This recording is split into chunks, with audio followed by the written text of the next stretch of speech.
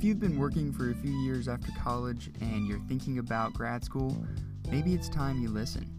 I can't tell you when the time is right, but I can tell you my experience. In today's episode and Season 1 finale of the Reflective Report, I'm going to discuss how I overcame the challenge of finishing the first course in my grad school experience while also working full-time. I am currently working and doing school from home due to the coronavirus pandemic. My job is in the early stages of a startup business, and with that comes its own set of challenges that I won't get into as much during this episode. What I want to focus on in this episode is the impact that this overtime schedule has made on my routine and how I've handled it. My goal in this is for you to see that it is in fact doable to adjust to the grad school working lifestyle, as daunting as it may seem. So to best understand where we are now, it's probably a good idea to look back at what my life and routine was like before school started. I made the decision to apply and attend Bridgewater's Masters in Digital Media Strategy program back in January or February of 2020. I knew that classes wouldn't start until June, which meant that I had a few months to prepare. I was hoping that these few months wouldn't end up in me losing motivation to do school, since I am prone to get super excited about something and lose interest shortly after. For example, the online portfolio website that I talked about in last episode, I created with high hopes and intent, and shortly afterwards lost the motivation. I'm rekindling that motivation, however, because it's an assignment for this class and because I want it to be a good representation of me and the work that I can do. Anyway, the point is that I had time before school started. So what was I doing? Apart from spending anywhere from 1 to 2 hours most evenings playing Modern Warfare and Fortnite, I was in the kitchen practicing my cooking and baking skills, watching Premier League soccer until it got postponed, but it's coming back in 2 days, and working a lot with the business I'm a part of.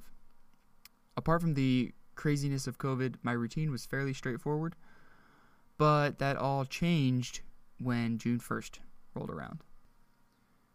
Incidentally, June 1st also marked 4 years since I graduated from college and started my first real-world job. I spent those 4 years building up on-the-job experiences in organizational leadership, marketing, customer and vendor relations, as well as understanding what it means to be an empowered employee. As I started school, I felt like I was coming in with a fresh perspective and an open mind, ready and willing to soak up new knowledge and engage with new people, all in the pursuit of bettering myself and those around me as human beings. I can definitely say that I have not been disappointed in these areas so far. It was really the second day of school that hit me the most when it came to adjusting my routine. I spoke a little bit about this in the first episode of the season, and my oh my, how far we've come since then. My work starts at 9, so I was waking up at 8:30 normally, eating a quick breakfast, putting on a pot of coffee, and opening up my Zoom on my computer. I quickly realized, however, that if I planned to get the reading assignments done in time and still focus on work, I needed to get up earlier. In my new routine, I am doing my best to get up closer to 6:30 or 7 o'clock, so I can focus on schoolwork right away and leave the rest of the day to do work and then finish up the day with class. If I need to finish up a few school things, I generally work on them over my lunch break or in the early afternoons, which tend to be a bit slower for me. This routine took it out of me pretty quickly, and I started out the days running on caffeine and motivation and energy, and ended running on fumes as I crashed to sleep in my bed after a long night of reading. That brings us to now. Now, I know that this is just a 3-week course in grad school, not to mention it's the very first course, but it feels like a huge step for me. Being totally honest, I was super nervous for this program to start. It's a new school, new people, new topics, extensive reading, graded assignments, 3-hour classes, and also working full-time. All those things gave me nerves that were part excitement, but also part anxiety. I knew what I was getting into, though, and looking back on it now, I honestly feel like I was ready for a routine shakeup, to keep me on my toes and drive new inspirations and learn something. What's the impact of all of this? The work that I'm doing in this course is directly impacting my classmates and all of the new people I'm meeting because of this program. I enjoy being able to give a fresh perspective of somebody who has been in the workforce for a couple of years, and I love listening to other point of views with their own perspectives. I'm doing coursework that I've found is directly applicable to the work that I'm doing in the business that I work for. That was a cool day when that happened.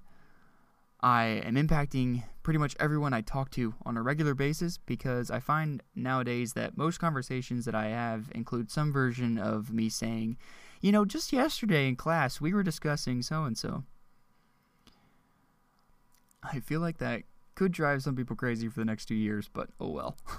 I'm learning and engaging with that learning in ways that I don't feel like I've been empowered to do before. So yeah, I'm going to talk about it. So going forward, what's next? Well, obviously the second course starts next week, and I will be back to the grind. But I wanted to do this reflection to serve as sort of as a signpost in my journey. I hope to do more reflections on my progress through grad school as I continue, but for now, getting through this first course while working full-time was an achievement that I wanted to prove to myself I could do.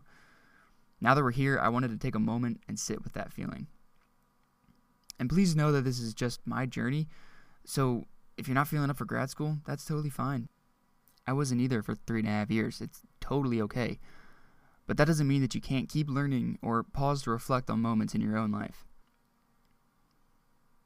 As I'm thinking about it, that's pretty much the main goal of this podcast in the first place.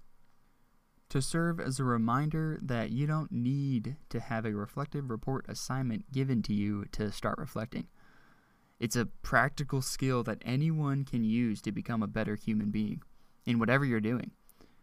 Remember to look backward at what you're doing, inward at why you were doing it, outward at who is being impacted by what you did, and forward at how you will improve next time and what you'll do differently.